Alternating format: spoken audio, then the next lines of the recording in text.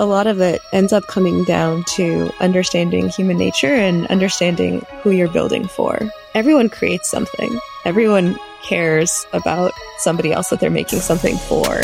And this is just a guide for how to think through the human interactions that will lead you in the right direction, the ways of thinking through design that will help you create something that's actually useful, the way of recognizing that an idea is good or bad, whether it's worth doing or not doing, and then just dealing with people. Dina Lovinsky is a Russian-born, San Francisco-based writer. She's also the ghostwriter of the recent New York Times and Wall Street Journal bestseller, Tony Fadell's Build, an unorthodox guide to making things worth making. And this is a fun episode. We cover Dina's upbringing as she shares some of her parents' backstory from being refuseniks in Soviet Russia, escaping and arriving in the US, how they instilled in her sense of invincibility and cultivated her curiosity. We discuss her unconventional path to copywriting that eventually led her to work with our previous guest, Matteo Vianello, as part of a creative team that helped Tony Fadell build Nest. Dina not only defined the Nest voice, but she wrote the copy for the website, the packaging, the ads, the videos, the app, blog posts, and even the instruction manuals. So it's no surprise that Tony called on Dina to help him turn his 115-line spreadsheet of advice, tips, life lessons, stories, and insights into his best-selling book. In the episode, Dina describes how she wrote the proposal, organised the content, figured out the structure, interviewed Tony, argued with Tony, reworked, revised, and wrote and rewrote every word. So if you want to go straight to that section, it starts around 41 minutes in. Tony describes Dina as young, brash, bold and brilliant, but she's also witty, engaging and thoroughly entertaining. Enjoy getting to know Dina Lovinsky. Dina, welcome to the Impossible Network. Thank you. It's a pleasure to be speaking to you on this sunny Monday morning. I find myself in sunny, hot, ridiculously hot Austin, Texas, and you are where? I'm in pleasantly warm San Francisco. Ah, lovely. Yeah, I'm one of the few that remain in actual San Francisco. Everyone in the pandemic talked about how New York was going to die and San Francisco turned into a war zone and it was crime on the streets. Yeah, there is. They're not wrong. There's certain portions of the city that we do not walk through. Not because it's particularly dangerous. It doesn't feel dangerous to us, but it's certainly dangerous to the people who are, like shooting up on the street. Yeah, so that's the really sad part. In the recent elections, wasn't there someone that was voted out? Was it the district attorney? Chesabuddin. He was very liberal and didn't tend to prosecute anyone. And in these trying times, you got to get somebody who's at least going to try to solve the problem. Oh, okay. Well, let's talk about you. I think the best way to describe yourself is you're a writer, and we'll come and talk about how Tony Fadell described you as a writer and the type of writer you are. But you've got quite an interesting sort of backstory. You sound American, you live in San Francisco, but parents, when we spoke before, you talked about how their story was quite interesting. So perhaps we maybe just start with their influence on you and the journey that you've taken in life. Sure. So I say that I'm 90% American, but then there's like 10% of me that wants to commit insurance fraud. That's my Russian side. So I was born in Russia in the Soviet Union, and we came over when I was 3 and my sister was 6. First to Boston, then to the Bay Area, to Fremont. You were born where in Russia? I was born in St. Petersburg. Apparently that's where the intelligentsia are, I've been told. I never had a chance to experience it. Yeah, no, apparently it's like the New York of Russia. It's nice. I've been there once as an adult. Probably not coming back anytime soon. Ooh. I've always wanted to go to the Hermitage and see it. It's supposed to be amazing, but no longer an option. Anyway, so my parents, they came over in their 30s, I guess, and they had to make a completely new life for themselves. My dad actually spoke English. My mom didn't. She did eventually. But the thing that I think my parents did, which is this incredible magic trick that I'm trying to replicate with my children, I don't think I can, is they had this incredible and completely unfounded sense of elitism where our family, like our little 4-person family unit, the best family in the world, superior to all of their families. We were the smartest kids. They were the best parents. And we were special. This must have been great storytelling going on around the dinner table. Oh, yeah. Well, you it's nothing better than looking down on us. So we were just our special family, and the Americans were too American and the Russians were too Russian, but we managed to find this perfect point where everything just made sense and we were doing it right. And I think what that gave me was twofold. One is this solid steel core of self-confidence that could withstand anything and continues to be. The slings and arrows of high school meant nothing to me. I was fine. I knew I was special. I knew our family was special. And that really saw me through and has continued to see me through my entire life. And the other thing that it did for us is that it created this very high expectation environment. So because they knew we were special and we knew we were special and they knew we were smart and we knew we were smart, we just had complete freedom to do whatever we wanted. There really weren't any rules, but the expectation was that we wouldn't do anything stupid. And the idea of disappointing our parents and proving them wrong was so horrifying that we, in fact, never did anything stupid. We didn't party too hard. We didn't stay out too late. We didn't get knocked up or do drugs. We just were good kids. And I think that is my parents' greatest influence on me. You say that you're trying to apply this is almost like a superpower to your children. Yeah. How are you doing it? I don't know how to do it. I don't know. Because they weren't involved in our lives. Like, they weren't involved in school. They weren't on the PTA. They did the bare minimum, but the expectations were so high and the horror of disappointing them was so high that we just did well. And I don't know how to do that. I don't know how to not be involved. I don't know how to pressure without pressuring. I don't know how to be an elitist without making them monsters. It's this incredible magic trick, and we talk about it all the time, and we don't know how they did it. It is interesting that you're a creative writer and your parents were both scientists. Mm-hmm.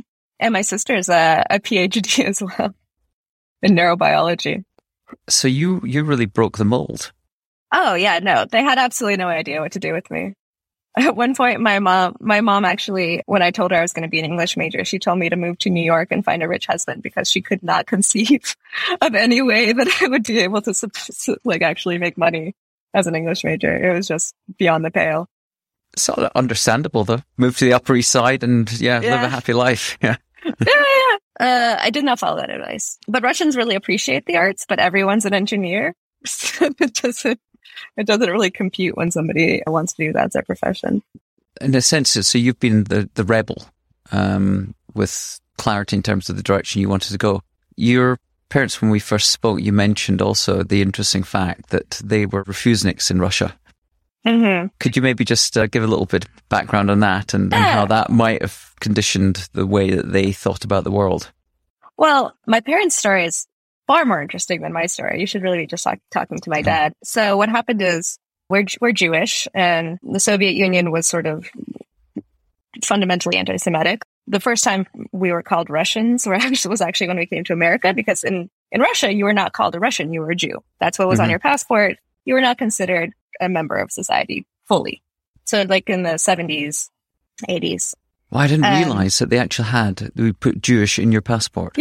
Yeah. Literally the first time that my father was called a Russian was when he arrived to America. So from birth, more or less, my parents knew that they were leaving because your opportunities were just always limited. Your children's opportunities were always limited. And so they got married. He must have had a good education because, they both end up being well-educated scientists. Yeah, my mom was actually an agronomist, which is kind of a aberration for a Jewish person. But yeah, my dad was a chemist, continues to be a chemist, I guess. And you could still get a good education, but your options were it wasn't even a glass ceiling. There was always a very clear ceiling to certain paths, certain jobs. I mean, there were exceptions, but the rule was pretty much if you were Jewish, you could never really get all the way to the top of anything. Anyway, so they got married. They applied to leave. There had been a window where Russia was actually releasing all of its Jews. It was just saying, go, go, go. We don't want you. Then they realized how many of them were actually extremely educated.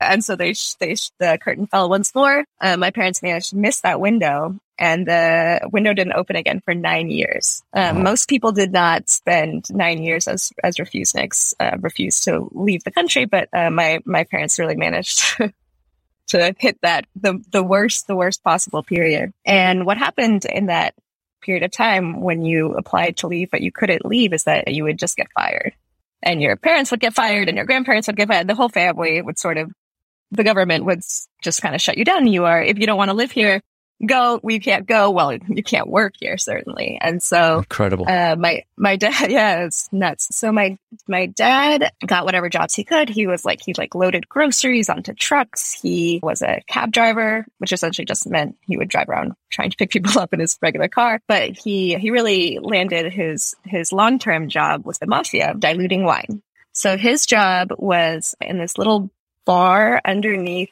There's a bar and there's a little hidden room underneath this bar. And he had a bunch of bottles of good wine that were empty and a bunch of bottles of terrible wine and water. And so he would fill the good bottles of wine with half terrible wine, half water, seal it up and send it upstairs. And there were 3 lights on the wall. And one of the lights meant just be quiet, don't make no noise. One of the lights meant just clean up all the merchandise, try to get everything hidden as quickly as you can. And the last light was drink a bottle as fast as you can, fall asleep on the couch. Just pretend you're passed out drunk. Actually, please, if possible, be passed out so that no one can ask you any questions. Apparently, he only had to do that one once. Because of authorities coming in to check that no one was actually diluting. Yeah, there was a new inspector who had not yet been bribed, and they weren't sure if he was bribable. Of course he was, because in that period of time, everyone was bribed. Wouldn't the customers come in and be like, what the hell is going on with this wine? Or was it just the nature of Russia at the time? So the alcoholism is prevalent in a degree that is kind of hard to even comprehend.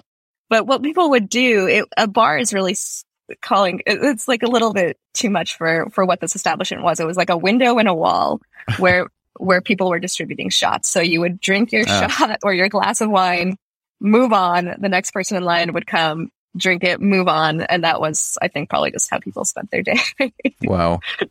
It's funny that it was wine and not vodka. You would think it'd be vodka. I don't know. I think it was probably too expensive. Interesting use of his chemist skills, but yeah. Well, he said it was 6 years of this, right? So every day for several hours a day, he would do it. So he got really good at it, and he could do it with 2 hands, like blindfolded.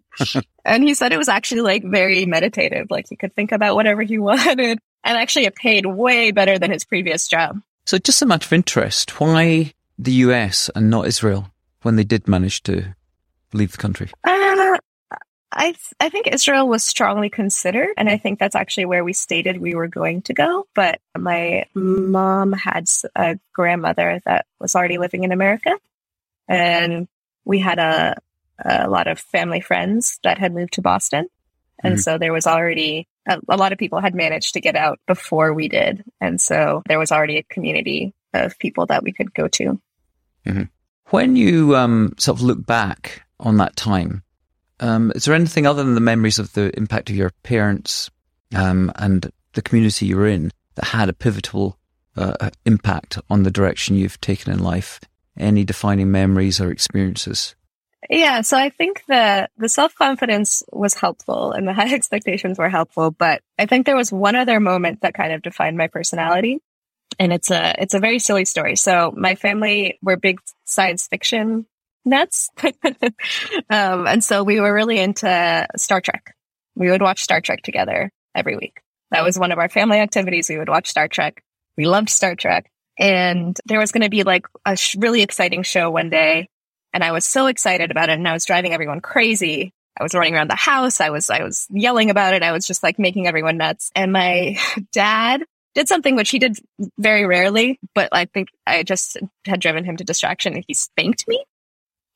And I was like way too old for spanking. I was like 9 or 10. We were like way beyond spanking age. And I was so horrified and so upset by this that I went upstairs and I locked the door and I said, I'm not coming out until someone apologizes to me. And no one came.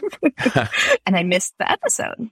And I remember thinking so clearly, like, I'm going to go downstairs and they're going to feel so bad. And they're going to like try to make it up to me, because they know how excited I was, and they caused this problem. And I went downstairs, and everyone was just doing their thing. They didn't care. Ignored. Nobody cared. Completely, yeah, no, just, whatever. She was upstairs. Clearly she didn't want to watch this. And I just remember this realization where I was like, oh, the only one that was punished by me feeling bad was me. Nobody else cares. Like, the only one that suffered was me. Like, if I make myself miserable, I make myself miserable, and nobody else is at fault, and nobody else is going to be there to fix it. And so I think from that moment on, I just resigned not to make myself miserable. Interesting emotional intelligence at that young age to recognize Star that. Trek. Star Trek really did it. Yeah, not to be the victim. And well, I was, and then I realized it sucked. It sucks. Feeling bad is a terrible, like, why would you make yourself feel bad? I was the only one that caused my own problem. So I try to avoid that from that moment on. Also, interesting that your father and mother didn't even acknowledge it. I know. Just let it go completely. They have no memory of this. I asked of course my dad has no memory of it. And so I can't ask what they were thinking, but they were probably just, busy. It's funny how these little things become almost like magnets in the mind. Mm-hmm. These little moments. It was funny. Matteo also talked about the moment his father was standing in front of they were at a gallery in Venice, and he talked about thinking the art was just lines. He said, no, this is fine art. And that was defining. Matteo's version is so much more beautiful, elegant and artistic than mine, or I couldn't watch Star Trek and it bummed me out. Yeah, but as you say, if it was a pivotal awakening, a realization of not to embrace victimhood and to not blame others for how you feel and take control of your feelings.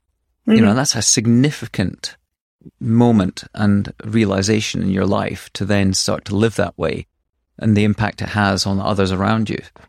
So it's fascinating. It's definitely one of my superpowers now. I would be unhappy at work and I would be frustrated. At some point I'd realize, like, why am I, no more of this. I would just decide to feel differently. What was the environment like in terms of how they, as scientists, of course, whether you're a chemist or a mathematician, you've got to be creative and you've got to be curious if you're in your field of discipline. But how did they cultivate your curiosity and creativity? Yeah, so I think there were a couple things. One was my dad is a voracious reader. It's like clinical. It's like a disease. He reads literally all the time. Like he will read. I saw him yesterday at dinner. He was reading all the way through dinner. If he's having a conversation with you and he finds it boring, he'll just take out his book. And so his office, his study was lined with books, floor to ceiling, several thick, all the time, and like constantly changing. He would always be buying new ones. Fiction and non-fiction. Science fiction and fantasy. Strictly science fiction and fantasy. There are probably some other ones in there somewhere, but mostly science fiction. And so my sister and I also became voracious readers, as you do when you have a parent like that. And my mom did too. And so what we would do is just walk downstairs and pick a book at random and read it. And then if we liked that book, we'd go back to that like geographical area on the wall and just pick more books around it. And I think that kind of approach to reading and learning, I think, has always been very helpful. So you presumably worked your way through a whole stack of Asimovs and Arthur C. Clarke's. Yep. Yeah. He was a big fan of Heinlein, who upon later reading I realized was a complete degenerate. But anyways, it's great. And then my mom was a microbiologist in America, but she was always this incredibly artistic person, and she just loved weird shit. She would see a weird twisty branch, and then that weird twisty branch would turn into furniture in our house. She would find like a bolt of fabric, and that became, so it was just anything strange and unusual and like oddly designed ended up in our house somehow. And I think I realized that you could be creative in this huge spectrum of ways just by watching how my family absorbs information and then what my mom does with like whatever weird little trinket she finds like in the road somewhere. So how did this translate, this attitude of sort of invincibility and sense of self-confidence impact you at school? Oh, wasn't that helpful at school? I wasn't that great at school. I was okay at school. I did fine. I was good at what I was good at, and I didn't work very hard at what I wasn't good at. Even with the high expectations? That's like, it's like the thing where you're not supposed to tell your kids they're smart because they then don't work hard because they don't want to. If you work hard and then you still fail, then maybe you're not that smart after all. So I didn't work hard on anything in like math, or I could do science up to biology, but like chemistry, physics, that always got me. And I was at a very like prestigious, very like academically advanced high school, and I felt like I had to do all the APs, and really, your father must have really screwed me. He must be just looking and going, where did it go wrong? I mean, yeah. You should have seen him trying to help me with my chemistry homework. Oh, it was horrific. He was so mad. He's also terrible at helping with homework. My sister swore off it years before she even got to high school. So they gave up on trying to. I think they probably still thought I'd be like a biologist. Nobody wanted me to be a psychologist. That one seemed a little bit problematic. Like maybe biologist. And then when I told them about the English major, that's when everyone was just aghast in horror. What was it that ignited that interest in English and writing? Other than, I mean, obviously your father, you're a voracious reader. But was it a case of just going, well, that's it. This is the obvious path for me. Was there any ambition at that stage as to where, I mean, apart from obviously going to marry a rich guy in New York and settle down on the Upper East Side, but was there anything in terms of goal setting that you had in mind? No, I always thought I would write a book, which I kind of have now. I wrote a book. It's not my book, but it's still my book. I was just good at it. I was always good at it. And I think I had various adults in my life telling me I was good at it that were even like beyond my parents or the teachers. I remember there was like various moms that would help out in the class. Not that my mom never helped out in the class, but there was other moms that helped out. And I just remember one of them just saying like, you're going to be a writer. I was like, oh, that's an option. You mean I can just read and write for a living? Tell me more. And I did very well in college. I graduated in 3 years. I had a high GPA. I was honors, whatever, because literally all I did was read and write. And reading and writing is such a joy. It's so fun and easy. So I just did what I liked. So from that sort of frictionless path through higher education, was there any, I mean, you could have, with a degree like that and with obviously high achievement and high scores and high GPA, as you say, and honours, you could have gone in many directions with that sort of qualification. You could have become a sort of a journalist, the New York Times, the Washington Post. I thought about journalism. It did seem to be the obvious way. Yeah, but you ended up in advertising and marketing. So, was there anything serendipitous that had an impact on the journey that you've taken or the direction you've gone in? After college, I went and interned at an English newspaper in Spain. And it was like so fun and so great. And, Spain, and I made all these friends and I did all this fun stuff. And then I came back to America and I looked at like, where can I work at a newspaper in America? And it turns out you have to like go to Kansas or something. You go to somewhere kind of like some tiny city in somewhere in the middle of nowhere and work your way up to the top of that and then work your way up to and this like, it's a very long process. And I'm a profoundly lazy person, actually. So Boise, Idaho wasn't on the list. Yeah, and I didn't want to do that. And so I was like, what else do you do if you're a writer? And so I came back home and I got an internship at a publishing company, but it was a hippie publishing company. For example, the first question they asked me when I came on my first day, literally the very first question they asked me, hello, Dina, what time were you born? What time exactly were you born? Because we need to do your horoscope so that we can figure out how to work together. And I didn't know. So they made me call my mother, who also didn't know. So then they had to approximate. And, from there, it was just it kind of just went south. And I worked there for a little while. And then I just realized that these were not my people. This was not my job. And I needed to make actual money. I needed to find a profession where this was in San Francisco. Oh, right. Okay. Yeah. Oh, I suppose you're right. Sort of a hippie publishing company. Where else would you find one? Hippie publishing company. Yeah. The book I worked on was called like Chakra Tonics, I think. It's like smoothies for your soul. That was a weird 6 months. Anyway, so then I decided I needed to get a real job with regular humans. And I was in San Francisco. So what do? You get a job in technology. And I got a job in technology through some circuitous route I was like, okay, well, writing clearly is out the window. I'm not going to be a writer. I'm not going to work in publishing. I'm not going to be a journalist. So I'm just going to get a job in technology and I'm going to figure out how to do that. And I get a job at a startup. So I got a job at a Latvian startup, which was very good for my Russian. It's actually pretty bad for everything else, but pretty good for my Russian. And I was essentially a product manager there, and pretty decent product manager for that setting.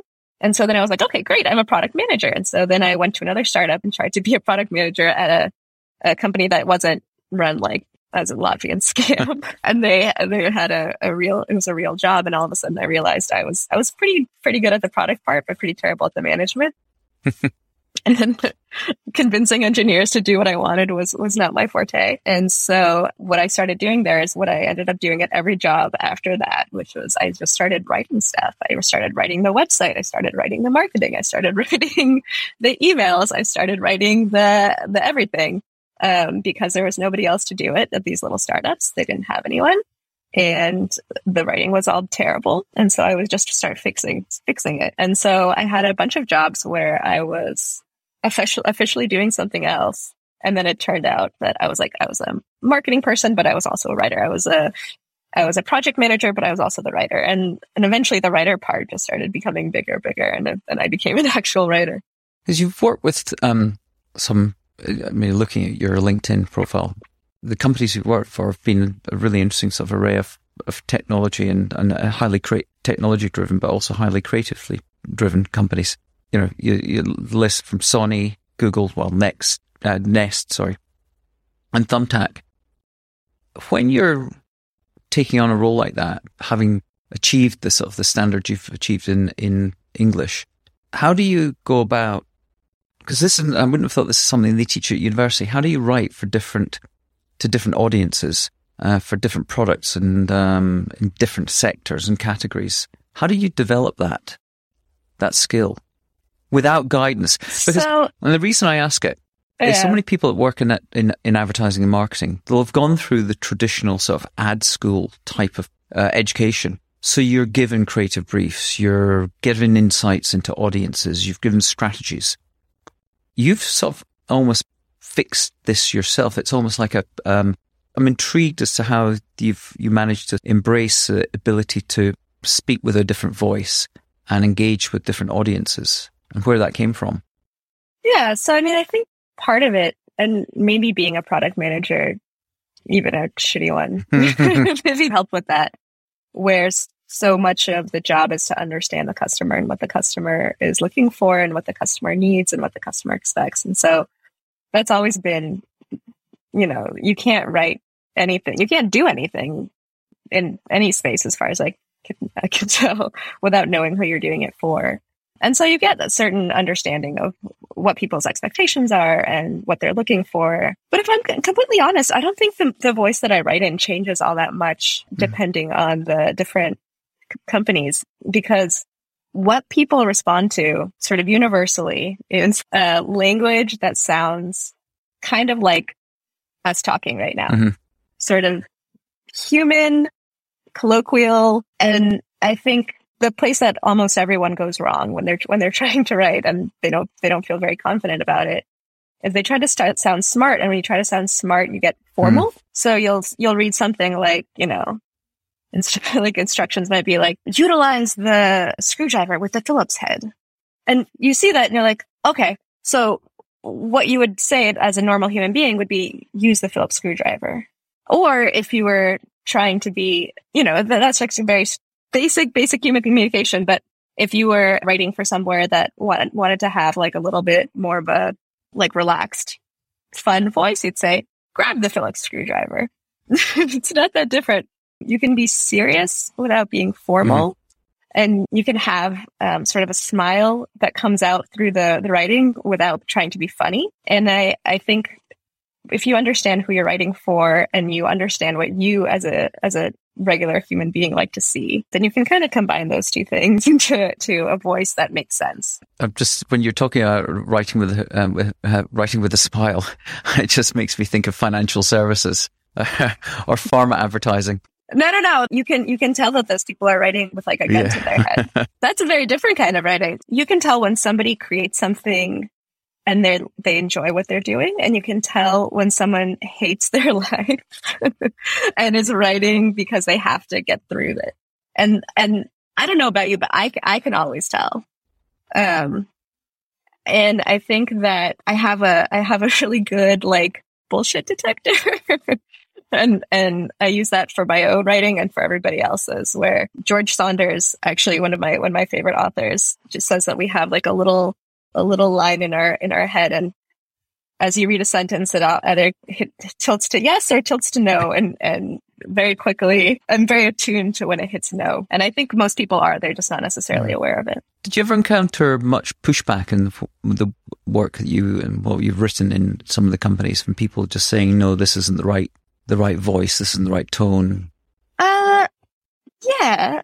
It happens occasionally when people think that in order to be taken seriously, you have to be extremely formal, that's what people expect and that's what they want to read. But often, I mean, the solution to that is just to show them the side by side of the old version and the new version and say, which would you prefer to read? Okay, this sounds like it's complicated and this one sounds like it's easy. This one sounds like it's going to be harder to do, and this one sounds like I'll get through it in 5 minutes. And I think there's a psychology where people are just scared to sound like people because they're worried that that's not what a company should be. But ultimately, we're all just people. We all just want to read something and see something that connects with us. So I read someone describe you as world's fastest writer of copy. I mean, that's quite a skill for someone to say that.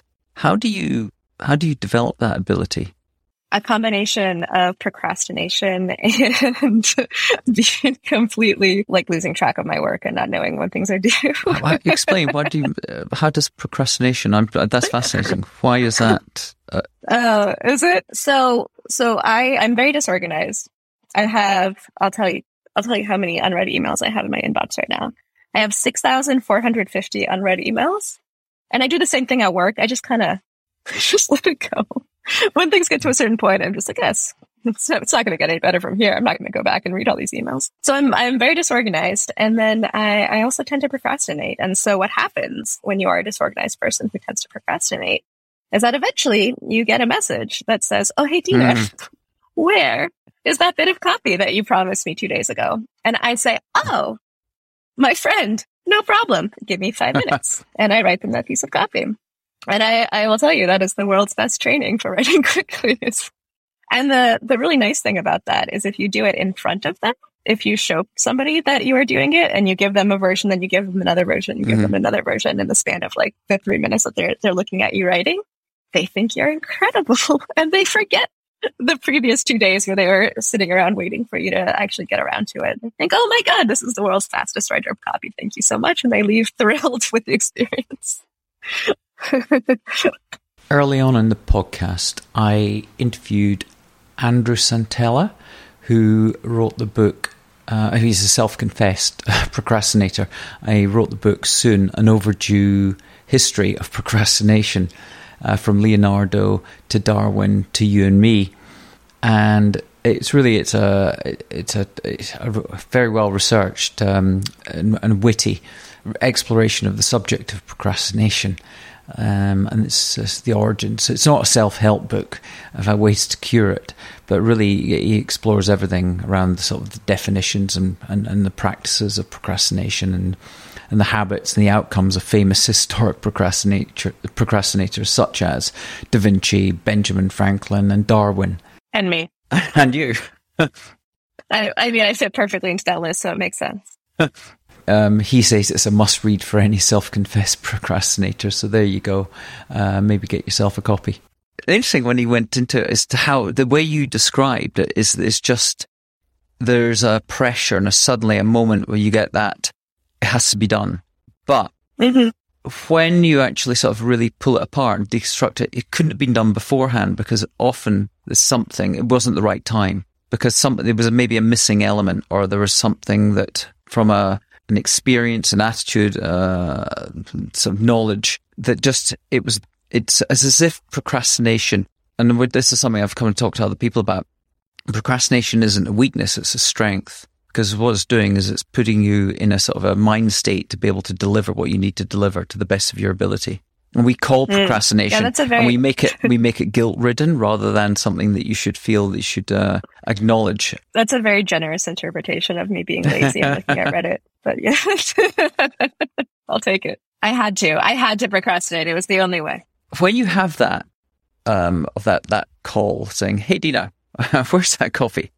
and you've got that empty page and screen in front of you, and you need that inspiration, what do you turn to? Because a lot of writers talk about that anxiety of having that empty page or that empty screen. Yeah, I've never had that, and I don't know why exactly. I don't know why it's so not scary for me. Actually, one of my favorite things in the world is deleting everything I've done and starting from scratch. It's my favorite thing to do. I hate, because I so wound up in what they're making, and they have like the perfect first half of a sentence, and then the second half of the sentence isn't working, and so they spin endlessly trying to fix it, and then it never quite comes together, and then they keep trying to tweak and tweak and tweak, and I just delete. And I start over from a clean page. And I find that's often the best way to solve any problem, is just to tackle it from a different angle. I'm never too precious about it. So, whatever I put down, whenever I start writing, I don't feel like it's, some kind of gold that I have to mine. It's just, if I'm trying it in this direction, then I'm going to delete it and try it in a different direction. And whichever way my bullshit detector moves is the way that I'm going to go. I don't plan. I don't outline. I hate outlines. Whenever anyone makes me do an outline, it just drives me crazy. Ever since I was little, I just does, how you're supposed to do like the introductory paragraphs, three middle paragraphs and conclusion. I was like, oh, ruining it. You're just ruining it for me. Just sort of, I see where it goes. And then I usually find myself somewhere that I like, and then if I look at it 3 minutes later and I don't like it, I just start over. It's going to be very interesting because it sounds quite anarchic. I'm a writing anarchist. Well, it's going to be fascinating to see how your children start to emerge and what sort of mindsets they have. And there could be a little bit of some feisty conversations going on. Yeah, well, my husband is the exact opposite. He is the planner. He is the outliner. He is the deep thinker. He is the exact opposite of me in many ways, but specifically in this one. So we'll see which ones they catch on to. Okay, so you're... You know what? Actually, now that I think about it, I think probably some of that steel core of self-confidence is is helpful, because if you trust yourself to go wherever you go and find yourself wherever you find yourself, then it's not as scary to get started. What about inspirations? Do you have any favorite, from an ad marketing standpoint, things that you can look to and say, yeah, I love that. That's great. Classic long copy ad. I think about my career in advertising, reading things like what Bill Bernbach said and looking at some of the classic ads from DDB days from back in the sort of the 60s and 70s. Yeah. It's amazing because you just don't see ads written that way today. Yeah, I do love the ones that are just like a giant block of text underneath like a tiny little VW Beetle, and it's just like 3 pages of copy. I love that in principle. I find that I work in advertising and marketing. The less I like advertising and marketing. Dina, you're not alone. Yeah, so I'm just like, I watch commercials and I just find them so desperately stupid. But they are now. Most of the they time. are now. It's degraded over time. Yeah, but even the smart ones are dumb. I don't know. It's just the naked consumerism starts to grind on me. So I can't say that there's anything that I'm particularly in love with at the moment. I think the last time I noticed an ad that I didn't work on myself and enjoyed it was when Apple did those billboards where they were showing off the camera. Yeah. Uh-huh. So they just put art up there, essentially. It was just like beautiful pictures of all kinds of beautiful like landscapes and people and gorgeous photos. And I was like, great. I vastly prefer driving through a museum than I do, through this maze of B2B marketing. Yeah, they were, fantastic at home. The ones that I lost me slightly were the macro views of broccoli stems and things like that, and mushrooms. Oh, no. I don't like the broccoli. No. I like the very first version. Now they're digging deep. They've really run out of ideas. But the broccoli was not it. The bread was really weird. It was a lot of holes. No, but the very first version of that I thought was brilliant because it showed off the camera, but it also just made the city more beautiful. So I appreciate any attempt to do that. Yeah, there was some wonderful, great long copy, not even ads. I mean, they're more like little booklets from Nike that they produced over the years. I've got some collected. Yeah, Nike has some really beautiful videos where they just, they really pull at the heartstrings. Oh, I also I like the self-consciously stupid. I like the ones that know they're stupid a little bit. Like this, you remember the Squatty Potty ads? Yes. Whatever happened to the Squatty Potty? Very, very popular. We have one upstairs. Yeah. Works as advertised. Yeah, and I think the kinds that lean into this is a ridiculous premise. Let's just go all the way. I appreciate that. I think the longer you spend in the industry, the fact that you do, everyone realizes that we're just trying to sell stuff to people, things they don't need for money they don't have, that end up in some form of scrap heap. Yeah. So we begin to question the sort of the purpose and the validity of the industry. But your writing is sort of taking you in a slightly different direction recently, that you worked with the genius, as Tony Fadell. The people that don't know Tony has got an incredible story, having been part of the team that developed the iPod and then the iPhone and Apple, but also went on to launch Nest with Matt Rogers, and then subsequently sold to Google. And he recently approached you to help him write his book. And I'm going to quote from the introduction that you probably wrote. I wrote it all. Where Tony says, and I'll quote, "Being an author only happened because the stars aligned when Dina Lovinsky, who I work with, sparred with for a decade, was available and ready to call me on my crap. Young, brash, bold, Dina was there from the earliest days of Nest, watched everything happen firsthand, and ready to write what I would write if I could write. Armed with only a spreadsheet of random lessons learned, I had no idea how to get the first word on the page." You certainly got that first word on the page and many more in a brilliant sort of combination of engaging, entertaining, humorous stories of what he goes on to describe, or you go on to describe as... We went on to describe as a mentor in a box or an advice encyclopedia. That must have been quite an experience. Can you just describe? Because when people think about writers of books, it's you write a book, but you've ghostwritten this. But it is the way he describes it of just being, all he had was literally a spreadsheet of insights and memories and ideas and recommendations for people. How was that? What was the challenge like of working with someone like Tony, who many have described as, I think it was Matteo described him as a very loud manager.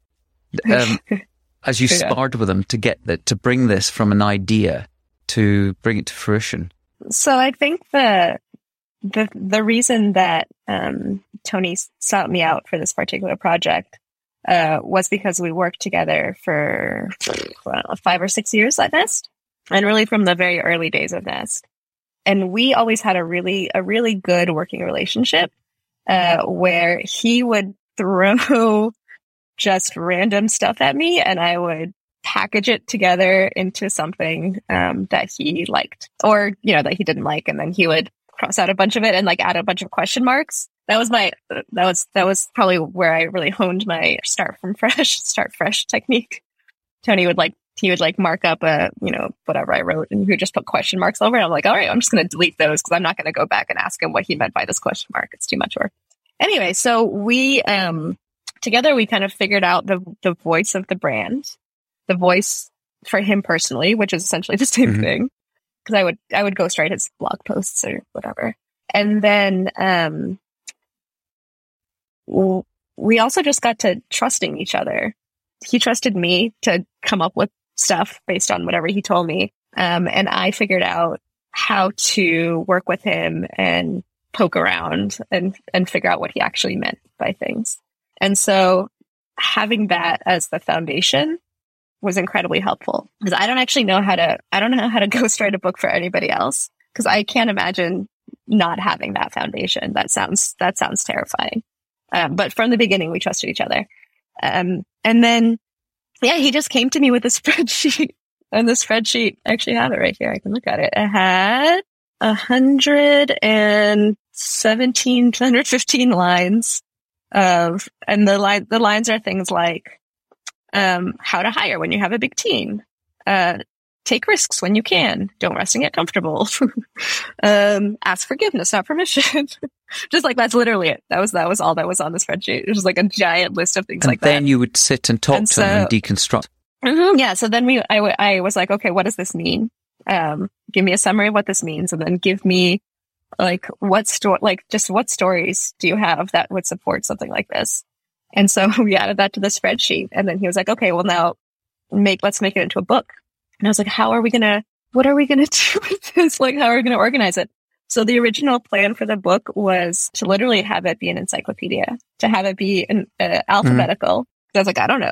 Let's just make it alphabetical. Screw it. But like, go all the way into encyclopedia. We'll make it alphabetical. The first, it was going to be A for assholes. So I was like, you want me to write? I'm going to write you a good book. We're going to start with assholes. And then we had just these interviews. So he was in Paris. I was in San Francisco. During the pandemic. We got a little during the pandemic. Yeah, this was the timing. The timing really couldn't have been worse, especially on my end. We signed the paperwork for me to write it. I signed the contract, and like a week later I had a baby. So I had my little pandemic baby, and then, I took a few months off, and then, a couple of months after my baby was born, my mom died, not of COVID, of pancreatic cancer, but, that happened. And then it was like time, and then we were all locked down, trapped inside. I was like, I guess this is the time we write a book. So we got a little bit of a slow start, especially because, I was so excited by the idea of having the first chapter be assholes that I was like, okay, let's have that. Let's write that one first. Let's start with A. And let me tell you, when you are kicking off a book project, the way you should not start that book project is, so a lot of people say you're an asshole. Let's dig in. Why is that, do you think? And why do so many people think they need to be assholes to get anything done? Toady? Yeah. Turns out that was a awful way to start. And then he was like, what? Wait, what? Whoa. And then I'm like, okay, let's not do that. Just tell me about other assholes that you worked with. And then he would just get really worked up. Talking about people he disliked, and and it was just miserable. It was a miserable start. And so after that, we scratched A. We said, we'll go back to it. And we started trying for a different structure. And that's, we slowly worked out the structure that would somewhat follow his chronological, career. And because I realized there were times, there were moments early in his career where he learned specific lessons, as, you do when you're 20 and you're starting your life. And then, you learn other lessons as you progress through your career. And so we figured out the structure together. And then after that, it was kind of a battle of how much story versus how much advice, where we would constantly go back and forth, where I was pushing for more story and he was pushing for more advice. But he didn't want it to be an autobiography. He wanted it to be he had this very specific vision in his head of, I'm going to use this advice that I have, I give out all the time, and I'm going to put it all in here. And I don't want people to be distracted. I don't want people to think I'm just telling, stories about Steve Jobs all the time. This is important stuff, and it needs to be pure. And I was like, no, the only way people are going to read it is if you talk about Steve Jobs a little. And he did. They're curious. Everyone's curious. Yeah, well, of course, because he loved him, and he was Steve Jobs was his mentor, and you can't tell the story about Steve Jobs, but it was a lot of back and forth, especially with that. So do you think in this instance where you said you hate outlines and you hate that type of sort of direction, you didn't really have that with this, other than the spreadsheet couldn't really be described as an outline? No. I made a list of chapters from the spreadsheet, and then I just kind of went from there. But yeah, there was never anything more than that. But we had to do a list of chapters for the proposal. Otherwise, we wouldn't have gotten a publisher. So I did a list of Yeah, chapters. that's going to be one of my questions. Did he have a publishing deal before, or did you wait until you'd actually got like a prototype version of the book? No, we did a proposal, which had sort of a summary of what we were planning. And then I wrote like for A, B, and C. It was like assholes, breakpoints, some other thing. And I wrote up like a paragraph of what we would write about. And I wrote in the voice that is in the book. So I wrote it like I write it. And people like that to go back to writing like a human being. It's a wonderful book that anyone really should read. I've told quite a few friends and ex-colleagues that it's a book very much worth reading, because it isn't just a novel and it isn't just autobiographical of Tony, that it is this, as you described in the book, it's a mentor in a box and an advice encyclopedia where you can drop in at any point in time. There was also something that was said, it's for anyone chasing excellence. It's advice for anyone who wants to build something that does not want to waste their time on this planet. Can you just describe why it's a book that isn't just about building a product? It could be used as guidance and advice for anyone, whether it's a service or wanting to create something with purpose underneath it. How people can use this as a guide and as a mentor in a box. Sure. So I think a lot of it ends up coming down to understanding human nature and understanding who you're building for. That's what really a lot of the guidance of the book ends up being about. You can't create anything without knowing its story, without knowing who you're telling the story to, without knowing why you're making it, or really thinking through every part of what you're making. And I think that really does apply to everything. It's right now it's like very heavy in the technology circles, but it wasn't intended to only be for tech geeks. It's really intended for anyone doing anything. You don't have to actually be a CEO or a founder. Everyone creates something. Everyone cares about somebody else that they're making something for. And this is just a guide for how to think through the human interactions that will lead you in the right direction, the ways of thinking through design that will help you create something that's actually useful, the way of recognizing that an idea is good or bad, whether it's worth doing or not doing, and then just dealing with people, because that's all that work comes down to. It's making something and making it with others.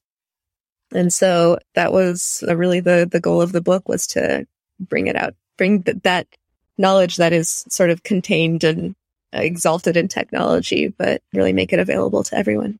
Obviously, the book does follow the arc of Tony's narrative, his life, and how technology's evolved. We're at an interesting point at the moment in the world where, like with everything in science and science fiction, there's a dystopian and a utopian vision. And sometimes we end up somewhere probably in between. The future that we're talking about now is very much caught up with the impact and the question over how AI and machine learning is going to affect, particularly the creative industries. How do you feel about the threat that something like AI has on writers and potentially making them redundant? I mean, obviously, things like GPT-3 and GPT-4, there's an OpenAI project that where people are talking about the impact it can have. And there's plenty of books out there, people can read about it. Before you answer it, also, when I was writing that question, I was thinking, could Tony have gone to an AI with a spreadsheet, put it in there, and had it generate that story? No. No. So it's interesting. I was listening to a podcast about this where a woman had a really hard time writing a story about her sister who died. And so she used the AI to help her make her way through it. And even though the AI was completely wrong and didn't know anything and didn't know her sister, just through sort of the fixing and the repetition and the process, she kind of made it through. Mm-hmm. There's also a company called Jasper that writes like content marketing stuff mostly. And the thing is, there's a lot of writing that's awful and useless and stupid. And my first reaction when I hear about these things is, oh no, they're coming for us. We'll be eliminated just like the workers on the factory floor. But then again, I'm like, I hate that writing. I hate that like content marketing, like, oh, like the 25 most fun activities in Soho, like that garbage. That's people just are now filling their websites with because that's what they need to do for SEO. Clickbait, yeah. Yeah, just dreck. And I'm like, you know what? If somebody comes up with a good way for human beings to not write that, I'm kind of okay with, I'm all right with it. Like, and then if the people who are only capable of writing that have to come up with something else to do, that's probably for the best. If they're bad writers and they can only think of like SEO garbage, then maybe they just need to find a job where they're more qualified to write something good or do something good. And then if the factory floor is filled with robots, the people that are still running the factory still exist. There's still talented people who are designing the robots, who are thinking through the problems, who are finding solutions. And I just doesn't feel like if you are good at finding the kernel of interest and import in something that somebody is saying, that's such a difficult thing to do, and it's such a human thing to do. It just doesn't ever seem like it's going to be completely automated away, because people just don't know how to express themselves, and they go on and on and on and on and on trying to tell you what's important. And a machine would just be like, all of this seems equally important. But if you need to construct something and make something of some either tiny piece of something that somebody has said or a giant novel that they've written for you, I think that's the job of a person. I think it always will be. Okay, so having written this book for Tony, do you have a great American novel in you, or Russian, maybe, the 10%? Definitely not a Russian novel. I don't know. To be honest, I've been really scared of writing fiction. Fiction is very, very different, and it's a lot harder. And I always say that my main problem is I have nothing to say. Like, there's nothing that I must impart to the world, which is funny that I'm doing this interview. But yeah, it just doesn't really feel like I have to say anything. But I have been reading this George Saunders book about writing, the Swim in the Pond in the Rain, which is where I'm getting my bullshit detector analogy. But also he says that most people don't have anything that they need to impart into the world, and that really good writers are really just following that bullshit detector. You wouldn't believe it by the amount of blogs you can see in the growing size of Substack. Yeah. Well, that's the thing, is so many people feel like they have something to say and that the world must know. And I have never felt that feeling. I'm going to attempt to do some personal essays, probably about my dad, because he's very strange and funny. And as you say, there's a story to be told. Yeah, and he has this incredible story. Like, I didn't even tell you his, there's so much more. He's such a weirdo. I'll let you know. So who are your writing inspiration? Writers of inspiration? So now I've mentioned him twice. George Saunders, who I completely adore. Yeah. He's mostly a short story writer, but no, he's been writing some long form. But to be honest, I still love the short stories the most. I really love Gary Steingart. I'd not come across him. How do you pronounce his name? Steingart. Steingart. Okay. He is like my exact same background. He's a Russian Jew who immigrated to America as a kid. And it really just, the kind of stuff he writes just feels like it was written by like a really funny uncle. My favorite of his is Super Sad True Love Story. I haven't read his new one, but I'm going to. What's it called? Super what? Super Sad True Love Story. And he has a new one called Our Country Friends that's on my list. It's apparently the great pandemic novel. I really like Vonnegut, because anyone with a heartbeat should love Vonnegut. I'm going through a phase where I'm not reading very much, because before my kids turn 2.5, it turns out I can't read. And then when they turn 2.5, suddenly I have the ability to start reading again. So we're almost there. And then I'll let you know. Okay. So there's a stack of books on the bedside table waiting to be read. Yeah, absolutely. Okay. So this early stage, as they go 2.5 to 5 to 10 to 15, we're at a really interesting sort of time in the world, where if you are consumed by or consuming the news feeds of any platform or publication, it's all despondency and doom. Mm-hmm. War, climate, food, insecurity, recession. Mm-hmm. What are your hopes for the next 10 years in this time of all of that magically transition? gets better? Mm-hmm.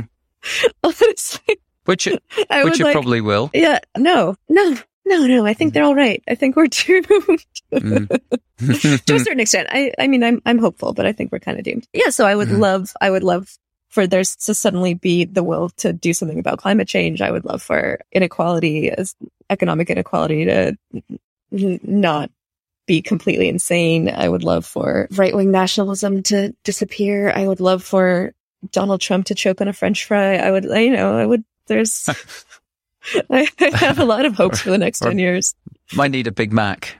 Yeah, I don't know. A well-done piece of steak with some ketchup on it. Well, it's going to be interesting. If you do have something to say over the next 10 years, there's probably plenty to be written and commented on. We live in interesting times. Yeah. But if you can say some of this stuff with a smile, as you say, when you're writing for people, then it would probably make people feel better and give them hope. Yeah, I think there's often humor to be found in times when everything has gone to shit. Yeah. Well, I'm sure at some point you're going to wake up one day and think with that screen, empty blank screen, words are going to start to flow, and I'm sure it's going to be highly engaging and entertaining and hopefully educational, like the Bill book. What do you want your legacy to be as a writer or as a human being? I mean, I think I just want to write things that I'm proud of and that are well received, I guess.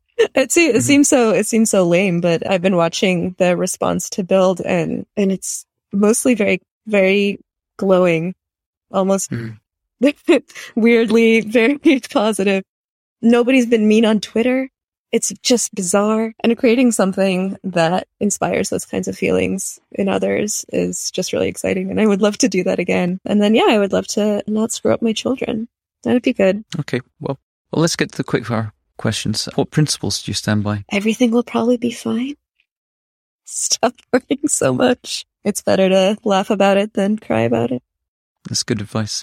Remain optimistic. You've made hard choices in your life. Have there been some that have turned out to be the right decision when you look back? I think most of the hard choices that I've made, they were really, really hard. It usually meant I shouldn't be doing them because there was something in me that was just vigorously protesting and I didn't want to do it. I think the exception was probably marrying my husband, which took a really long time for us to figure out. And we were, on and off forever. It was very dramatic. And I think that the thing that finally broke me was I was actually a very bad communicator. I think one of the side effects of my superpowers of not feeling bad and thinking I can pretty much get through anything is that I would, whenever anything bothered me, I would just sort of swallow it up and not talk about it because, in an hour I'll feel fine anyway. Why make a big fuss? And eventually my now husband was like, what are you doing? Just, you have to communicate, you lunatic. And upon realizing that we could do that, let's get married.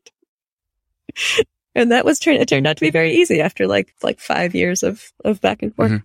Where do you go for inspiration and to discover new ideas?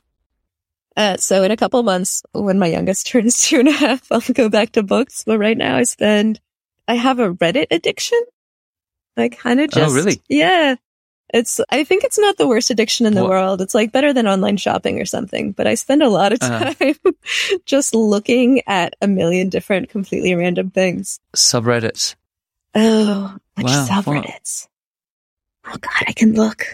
Yeah, no, I really like it. And then I listen to podcasts and then I talk to friends. I really like Radiolab. Radiolab's probably my favorite. You've touched on, when we talk about the next 10 years, some pretty monumental problems that we face. What's the one problem that's definitely worth solving? Climate change. The world is on fire. Yeah. Can we please put it out? Yes. Absolutely. Yeah. If there were a dinner party you're hosting in San Francisco and invite 4 people either from history or who are alive today, that would help you plan for a better future, who would they be? So I had an answer for this, and then I woke up this morning and I had a different answer. So I'm going to tell you the both, I guess. So I think the problem with solving the world's problems isn't that we don't know how to solve the world's problems, is that we do not have the will to solve the world's problems. That we cannot agree on what those problems are, and we cannot agree on the solutions to those problems. So I think so my original thought was like, just bring a bunch of people who people will listen to. So like, for America, the right worships Reagan. Let's get Reagan. Let's get Gandhi. Yeah. Let's get Steve Jobs to pack it all together. Oh, and let's get the Q guy from QAnon. More, not to listen to him, but just to expose him as like whatever depressing fraud he is, so that everyone can stop listening to him, you know? Just be like, oh, this is just like a 36-year-old man who lives in his mother's basement propagating hatred across the world. Like, let's just not listen to that guy anymore. And then I realized, I think a better answer would be like, whoever was the best at propaganda in the Soviet Union, in Nazi Germany, it would be a terrible dinner party. Let's be clear. This would be the world's worst dinner party. But like, whatever, like the propagandists of like Mao's, you know, right-hand man, whoever those were, I failed to look it up, but I'm sure it is easily available. Like, I think those dudes probably know how to sway people, and that's what we need. Wow. What a thought. Goebbels, Dr. Goebbels. Yeah, I didn't want to say Goebbels, but yes, okay. Goebbels. That's really interesting. Yeah. It's very the world's worst dinner party. But it's a creative way of solving a problem. Who would be good at this? These monsters. That's a great answer, because a total left field approach to this question. So yeah, I like that. Is there a question that no one asks you that you wish they would? What is the secret to making a really good sandwich? Maybe your kids are going to ask you that. Mummy. No, they know. They get mama sandwiches on that. Mama sandwiches are a constant menu item. All right. Well, the next podcast that you do, someone needs to ask you that question so you can answer it. Oh yeah, that's why I put it very in there. Important. Okay, so a possible question: advice to someone that's about to study, that's going to university, college, but has been told that their dream, their ambition, their goal in life is impossible. What would your advice to them be? Well, everyone's probably right, but screw it.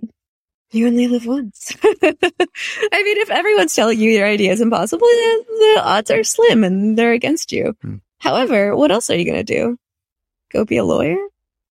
I mean, life is the process of elimination.